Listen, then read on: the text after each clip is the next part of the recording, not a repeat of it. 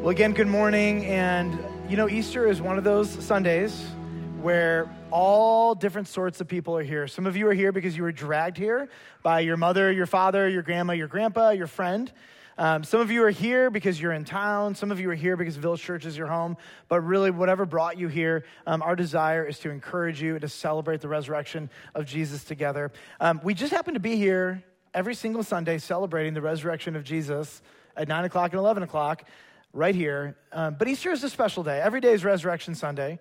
But Easter is a special day where we specifically open up God's Word and we just dig deep into what the resurrection means for each one of us. So what I want to do this morning is I want to share with you life's three biggest questions, and then we're going to process these through the lens of the resurrection. So here's the first question.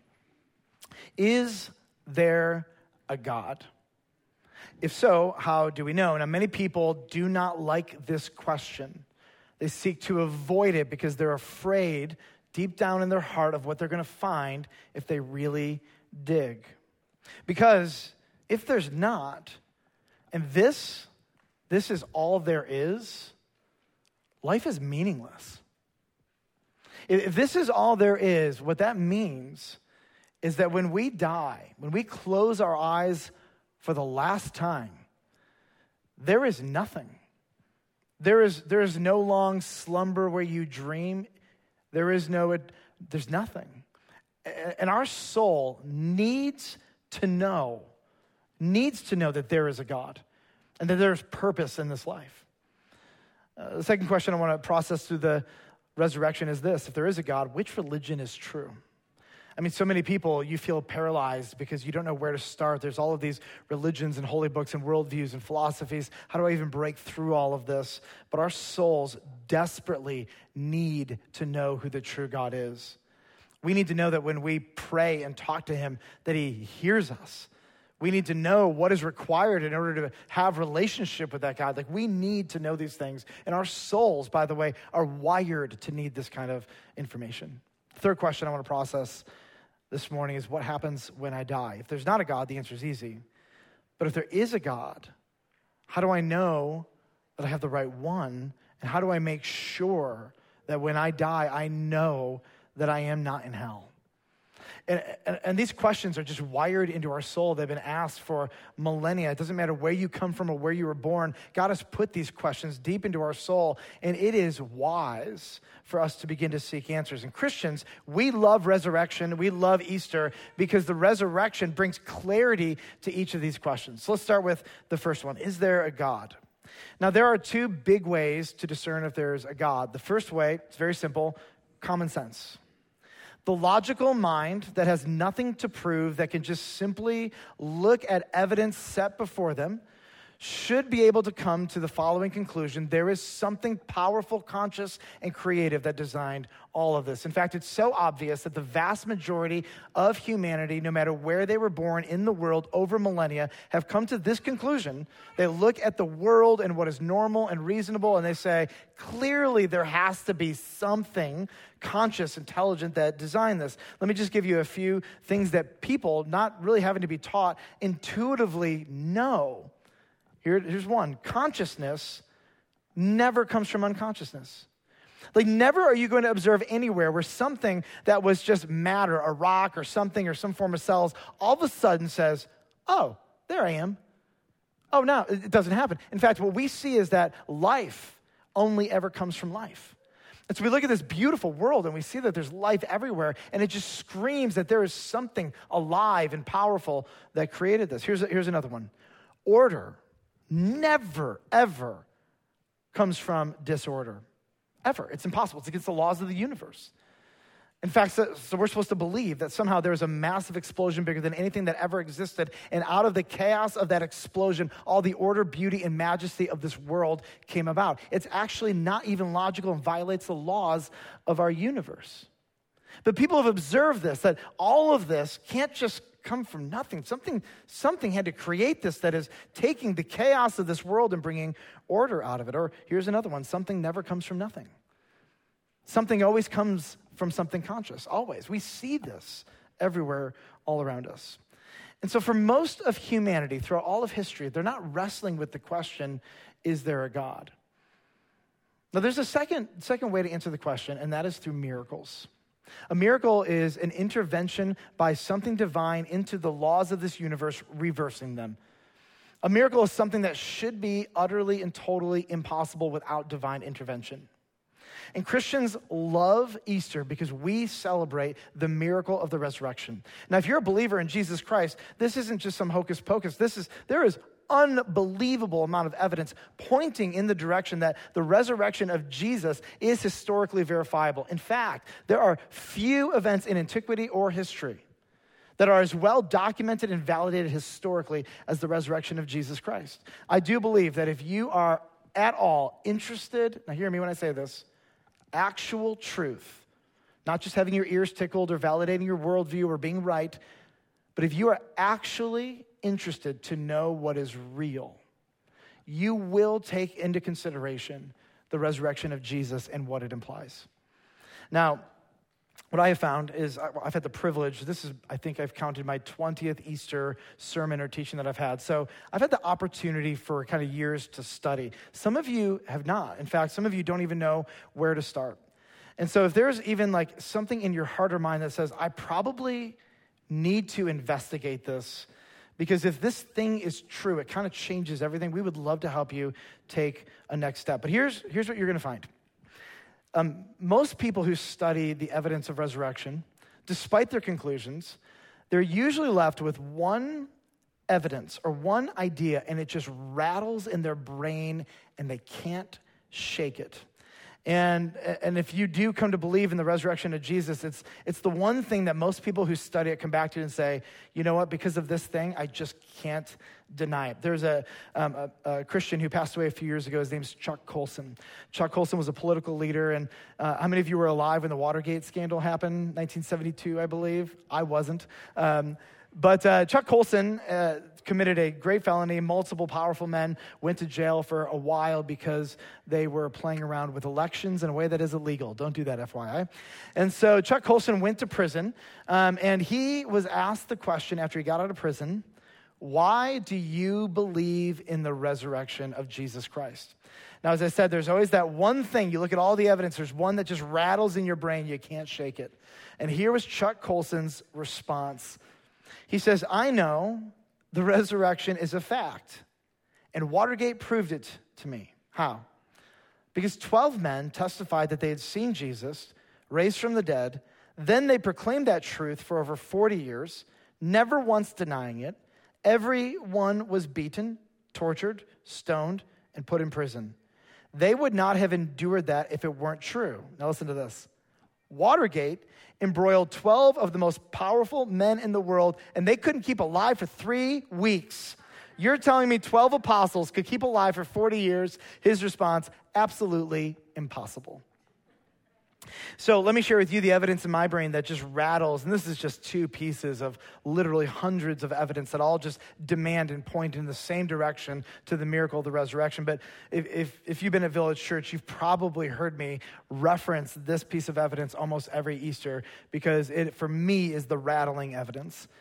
There are 3 people who so believed in the resurrection of Jesus Christ. 2 of them gave their lives for it, died, were murdered because of this conviction. 1 of them absolutely would have if they were given the opportunity. And I want to share with you these 3 people. The first one is a guy named James. Now, James, pop quiz, wrote the book of James. Good job. James, I don't know if you know who he is. James is the little brother of Jesus. I am the youngest of 4 brothers. And there is no way in God's green earth I will acknowledge them as Master God, Lord, or Savior unless they have like their hand around my neck, say, Uncle! Like is it like nothing? Like I know these guys. I love them dearly, but they are, anybody, amen? Anybody got siblings in this room? Right? What would it take for you to go back over your childhood and reprocess that and go, I think it could be God, like the creator of the universe. That feels right. Here's what James 1:1 says. The book starts off, and here's how he opens this up. He says, James, a servant of the Lord Jesus Christ. The little brother calls himself a servant, calls him Lord, which is their phrase for master or God, and then gives him the title Christ. I'm going to blow your mind right now. It's not his last name. It's actually a Hebrew word translated into Greek. It's a messianic title used for the person who is sent by God, fully God in the flesh, who would take on their body the full weight and punishment of sins and be the savior of the world. James looks at his older brother, calls himself his servant, calls Jesus his Lord, and gives him the name Christ. Chapter 2, verse 1, James says this, hold the faith in our Lord Jesus Christ. And then he calls him this, the Lord of glory. By the way, that is a title reserved only and ever for Yahweh. And somehow James feels confident that he looks at his older brother and says, my big brother is the Lord of glory, Yahweh in the flesh. Here's the second person, Jude. Pop quiz, Jude wrote what book? Jude, good job. You know who Jude is? He's the little brother of Jesus. Listen how Jude starts off his letter, just like James. Jude, a servant of Jesus Christ. He also acknowledges he's the Messiah, the long-awaited one, Yahweh in the flesh. And he says, and the brother of James, to those who are called, and then he says, who are kept for Jesus Christ. Here's his basic assumption. Jude believes that he was saved for Jesus, that he exists for Jesus. Now that is a weird thing for a little brother to say, but he doesn't just stop there. In Jude chapter 1, verse 4, he calls him this. He says, Jesus, who is our only master and Lord. And then in verse 5, he actually says something that is unthinkable. He says this, I want to remind you that Jesus, who saved a people out of the land of Egypt. All right, we've been teaching through Exodus Village Church, who only ever gets credit for saving the Israelites out of the hand of Egypt? Yahweh, period. And Jude has the guts to put on paper, parchment, that Jesus was actually the one who saved Israel from Egypt. We go to the third person, which is Mary, the mother of Jesus. This woman changed his diaper and wiped his butt. Moms, you know everything about your kids. What would it take for someone to convince you that your child literally is the Lord of glory, who was there when the waters parted and saved all of the Israelites from the evil hand of Pharaoh in Egypt? What would it take for you to believe that? Let me say it this way. Something historic, epic, and miraculous happened that helped James and John make sense of their childhood. Something happened to the point where when they realized who Jesus was, they went, yep, that makes sense. Again, anybody who has a sibling, for me, this is that rattling evidence. How is it these two men gave their entire life to the point of shedding of blood for their conviction that their big brother was God in the flesh, resurrected from the dead, the Lord of glory, the King of the universe? Now, if the resurrection is true, we know there is a God because only God could reverse the laws of the universe. Let's go to the second question. What religion is true? If Jesus was raised from the dead, then that is divine validation of his teaching. And let me just share with you, if Jesus were standing up here's what he would tell you about religion. There are so many options and choices. It's confusing. It's exhausting. Get it. He would tell you this: any religion, any faith system, any philosophy that does not put him as God in the flesh at the center of it, no matter how close it gets, is wrong. Then he would also stand up here and he would tell you that any religion, faith system, or worldview that does not have the Bible as its authority, no matter how close it gets, is wrong. You just read the teachings of Jesus. He understood exactly who he was, and you understood that his authority was rooted in the Word of God. Now, one of the biggest challenges in getting people to consider the evidence at all is getting people to overcome some of their assumptions about the Bible. So here's what I have found. Being an extrovert and a pastor, it provides multiple opportunities to have conversations with strangers. In fact, there's probably very few people that I've met that aren't strangers to me. So I have a lot of interesting conversations, and I get to meet a lot of people who are doubters, skeptics, atheists, agnostics, etc. And as I talk with them, it's very interesting because they assume in the conversation they know about the Bible. And so gently, we have conversations that often go something like this. Oh, have you ever read the Bible? And they will always, with a clear conscience, and they're not trying to be dishonest, they will almost always say yes. And then we start kind of going a little bit deeper, and here's what we learn. They actually have maybe only read a couple verses or a chapter, or when they were a kid, they grew up, and so sitting in a service and falling asleep while a boring preacher preaches counts as like somehow listening. Or they've been listening to people on YouTube who don't like the Bible, so they will quote the Bible, and so they feel like, genuinely, with all sincerity, that they have read the Bible. And then as we start digging a little bit, what I learn is that the vast majority of people have actually never picked it up with the intention of studying it. It's just dismissed. And so there are a couple things that we just see regularly that I want to share with you that I would love for people just to maybe agree that they don't know it as well as they think they do and give it a chance. Let me share with you just two categories that I think really get in the way of understanding the Bible. Number one is there are all these false mantras. A false mantra is this saying that we repeat as a culture. Like I heard somebody say it on TV, and whenever you say it, it makes you feel like you have like a big warm hug, and it makes you feel all wonderful inside. And then you hear another person say it, and then eventually you hear enough people say it that if everybody says the same thing, it can't be wrong, right? And if it feels good, if it feels right, it can't be wrong, can it? Let me share with you two of these. Here's the first one. Good people go to heaven. Doesn't that just feel like chicken soup for your soul? So inclusive. Here's the problem. The Bible never teaches it. That's a big deal, by the way. If you believe the Bible says something is fundamental about that, and you get that wrong, I mean, that is 101. In fact, it doesn't just not say it. The implications of that are atrocious. That God is the kind of father who will only love you if you're good enough and you perform. And then you have to live under the weight that my good works outweigh my bad works. Oh no, what an oppressive, terrible thing to say. But it feels good. And it doesn't divide people because most people think they're good, or at least better than the person next to them. Here's another one. All religions are basically the same. It's like a big hug. The problem is, they're not. And the moment you tell me this, here's what I know about you. You've never studied a religion in your life. Because if you had, you would never say that. Because people who do study them know that they don't agree, and that religions have strong opinions, and that they are not on the same page, and all religions are not equal.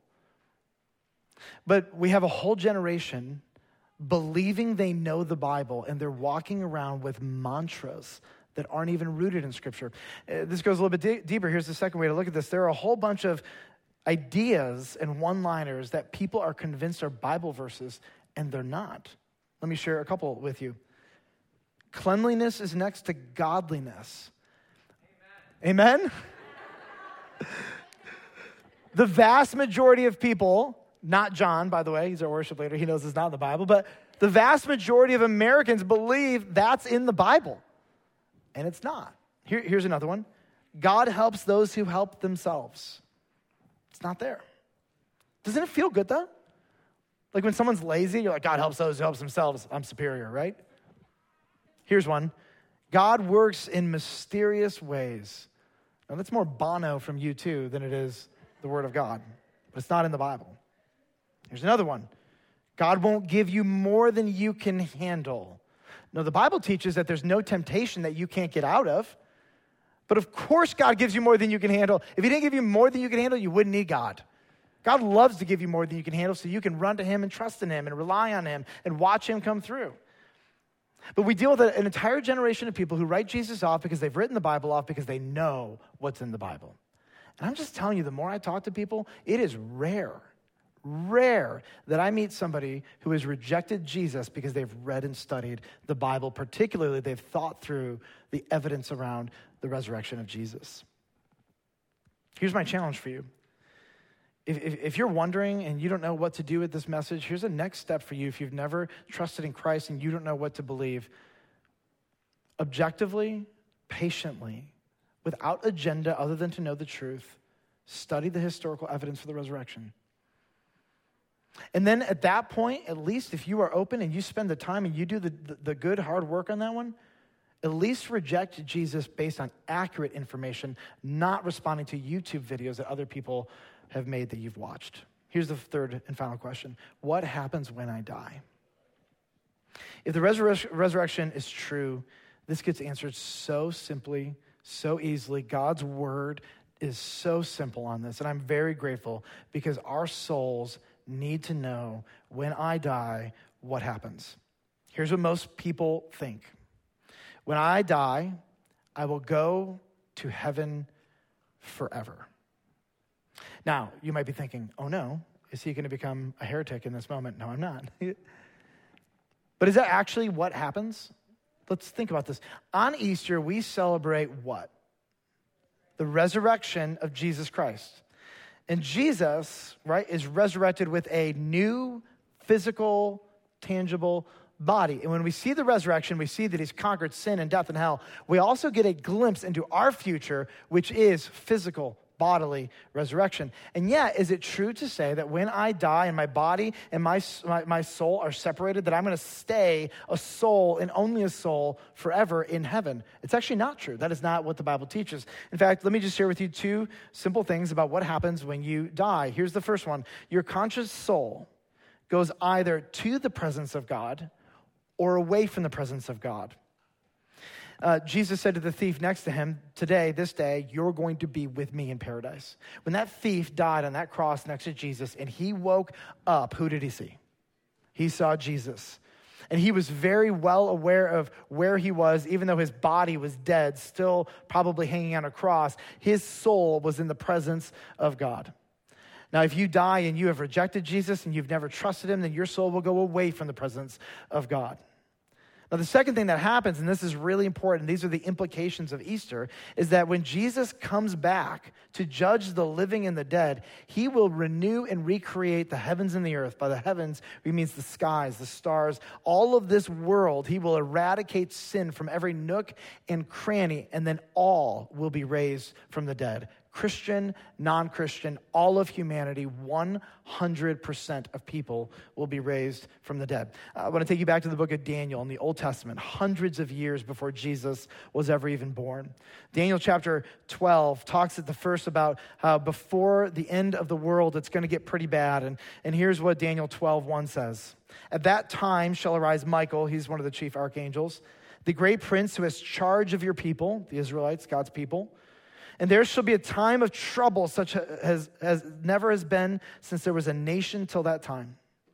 But at that time your people shall be delivered, everyone whose name shall be found written in the book. And many of those who sleep in the dust of the earth, that means they're dead, they shall awake, some to everlasting life, and some to shame and everlasting contempt. And he says this, and those who are wise shall shine like the brightness of the sky above, and those who turn many to righteousness like the stars forever and ever. So Jesus in John 5 picks up this theme in this teaching. Listen to what he says. Don't marvel at this, for an hour is coming when all who are in the tombs will hear his voice and come out. No distinction, Christian, non-Christian, follower of Christ, hater of Jesus, atheist, theist, doesn't matter. All will come out, and those who have done good to the resurrection of life, and those who have done evil to the resurrection of judgment. Now, American Christians get caught up on this word good, and what we don't do when we read the Bible is pluck out verses, take them out of context. Jesus is actually going to define the word good in the next chapter.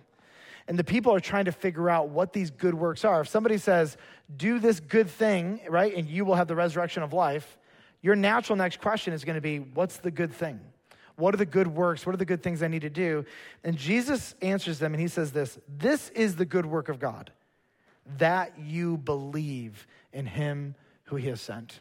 For Jesus, the way to everlasting life is not through the accrual of good works so that your good works outweigh your bad works. But for Jesus, the avenue to the resurrection of life is belief and trust in Jesus, the Son of God. That is the avenue. And for most American Christians, that blows their mind because we live with this mantra, good people go to heaven. And yet you meet Jesus and he dismantles this completely. And he basically says this, no, people who believe in me and are forgiven of their sins, those are the ones who go to heaven. And then after that, have the resurrection of life. So what happens when you die? When you die, your body and your soul are separated. And if you've trusted in Christ, you go to his presence until his second coming. And if you have not trusted in Christ, you're away from his presence. You will immediately know what's happening. And then at the final, when there's the judgment of all the world and the recreation of the heavens and the earth, you will either be resurrected to life and reign over this world with Jesus, or you'll be resurrected to judgment. And it seems that this is the place of hell, which will likely be someplace on the new earth. That's what happens when we die. And if Jesus has been raised, this question is answered so simply. Just as he was raised and given an imperishable body, so will we.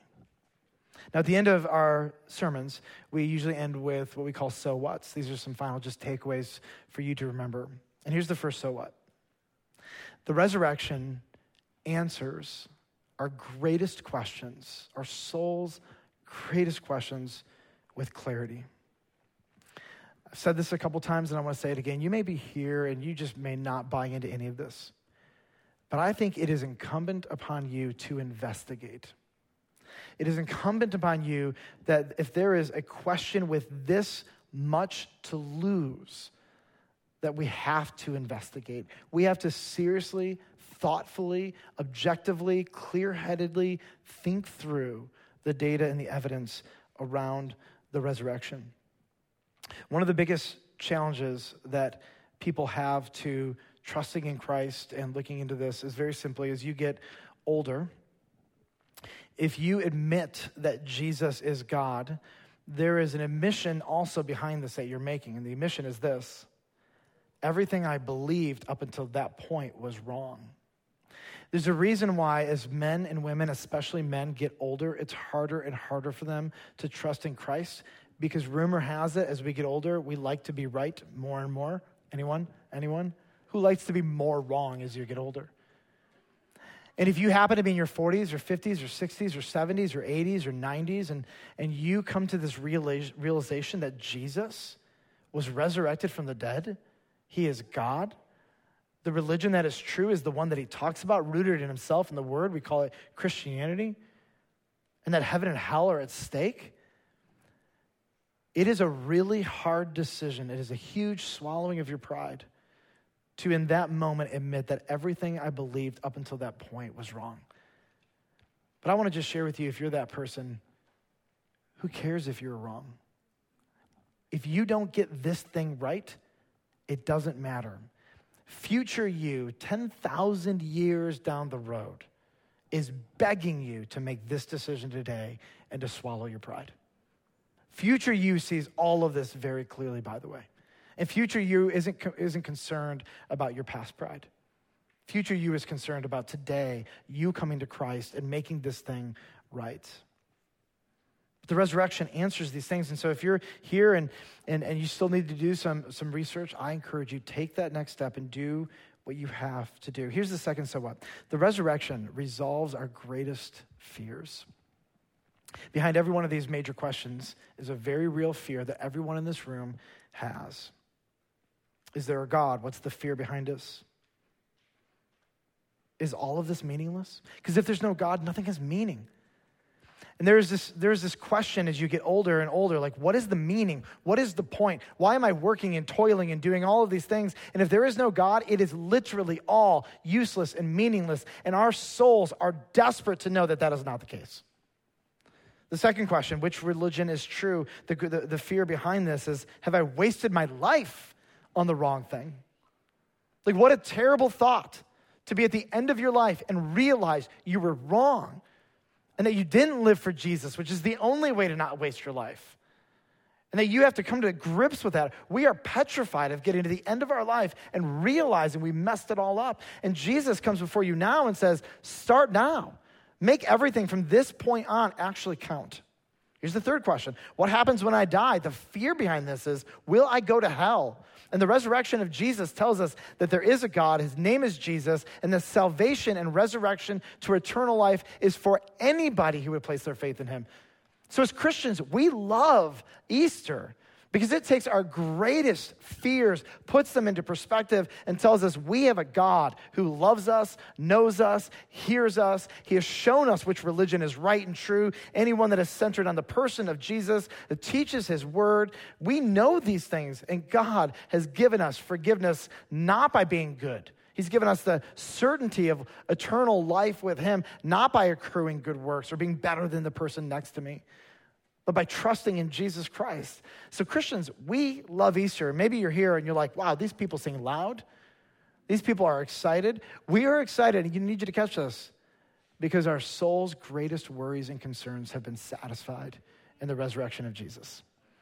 And so Christians, we're going to take a moment. I want to pray with you and invite the worship team to come up, and we're going to sing one last song. And this is an opportunity for us to pour out our worship and our praise to our God because he has resolved our greatest worries and concerns and met our greatest needs.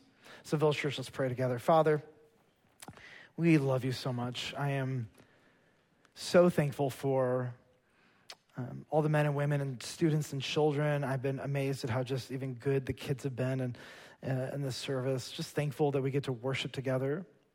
I am thankful that you love us. You could have left us without your word, without answers, just using common sense and philosophy to try to grope and figure out what is real and true, but you have revealed yourself with clarity. You are real. You are Father, Son, and Holy Spirit. You love us. You want relationship with us. You have removed every single obstacle to that. And God, now we have the opportunity to trust in you. Lord, if there's anyone in this room who's just kind of wrestling through this right now and trying to figure out what that next step is, if you are really who you say you are, would you show them the reality of Jesus Christ, his life, his death, his resurrection for them? And so God, in this moment, would you, by your Spirit, well up inside of us, awe, gratitude, thankfulness for what you have done for us on the cross and in the resurrection and by saving each one of us personally who've trusted in Jesus. We love you. We worship you now. Amen, Village Church.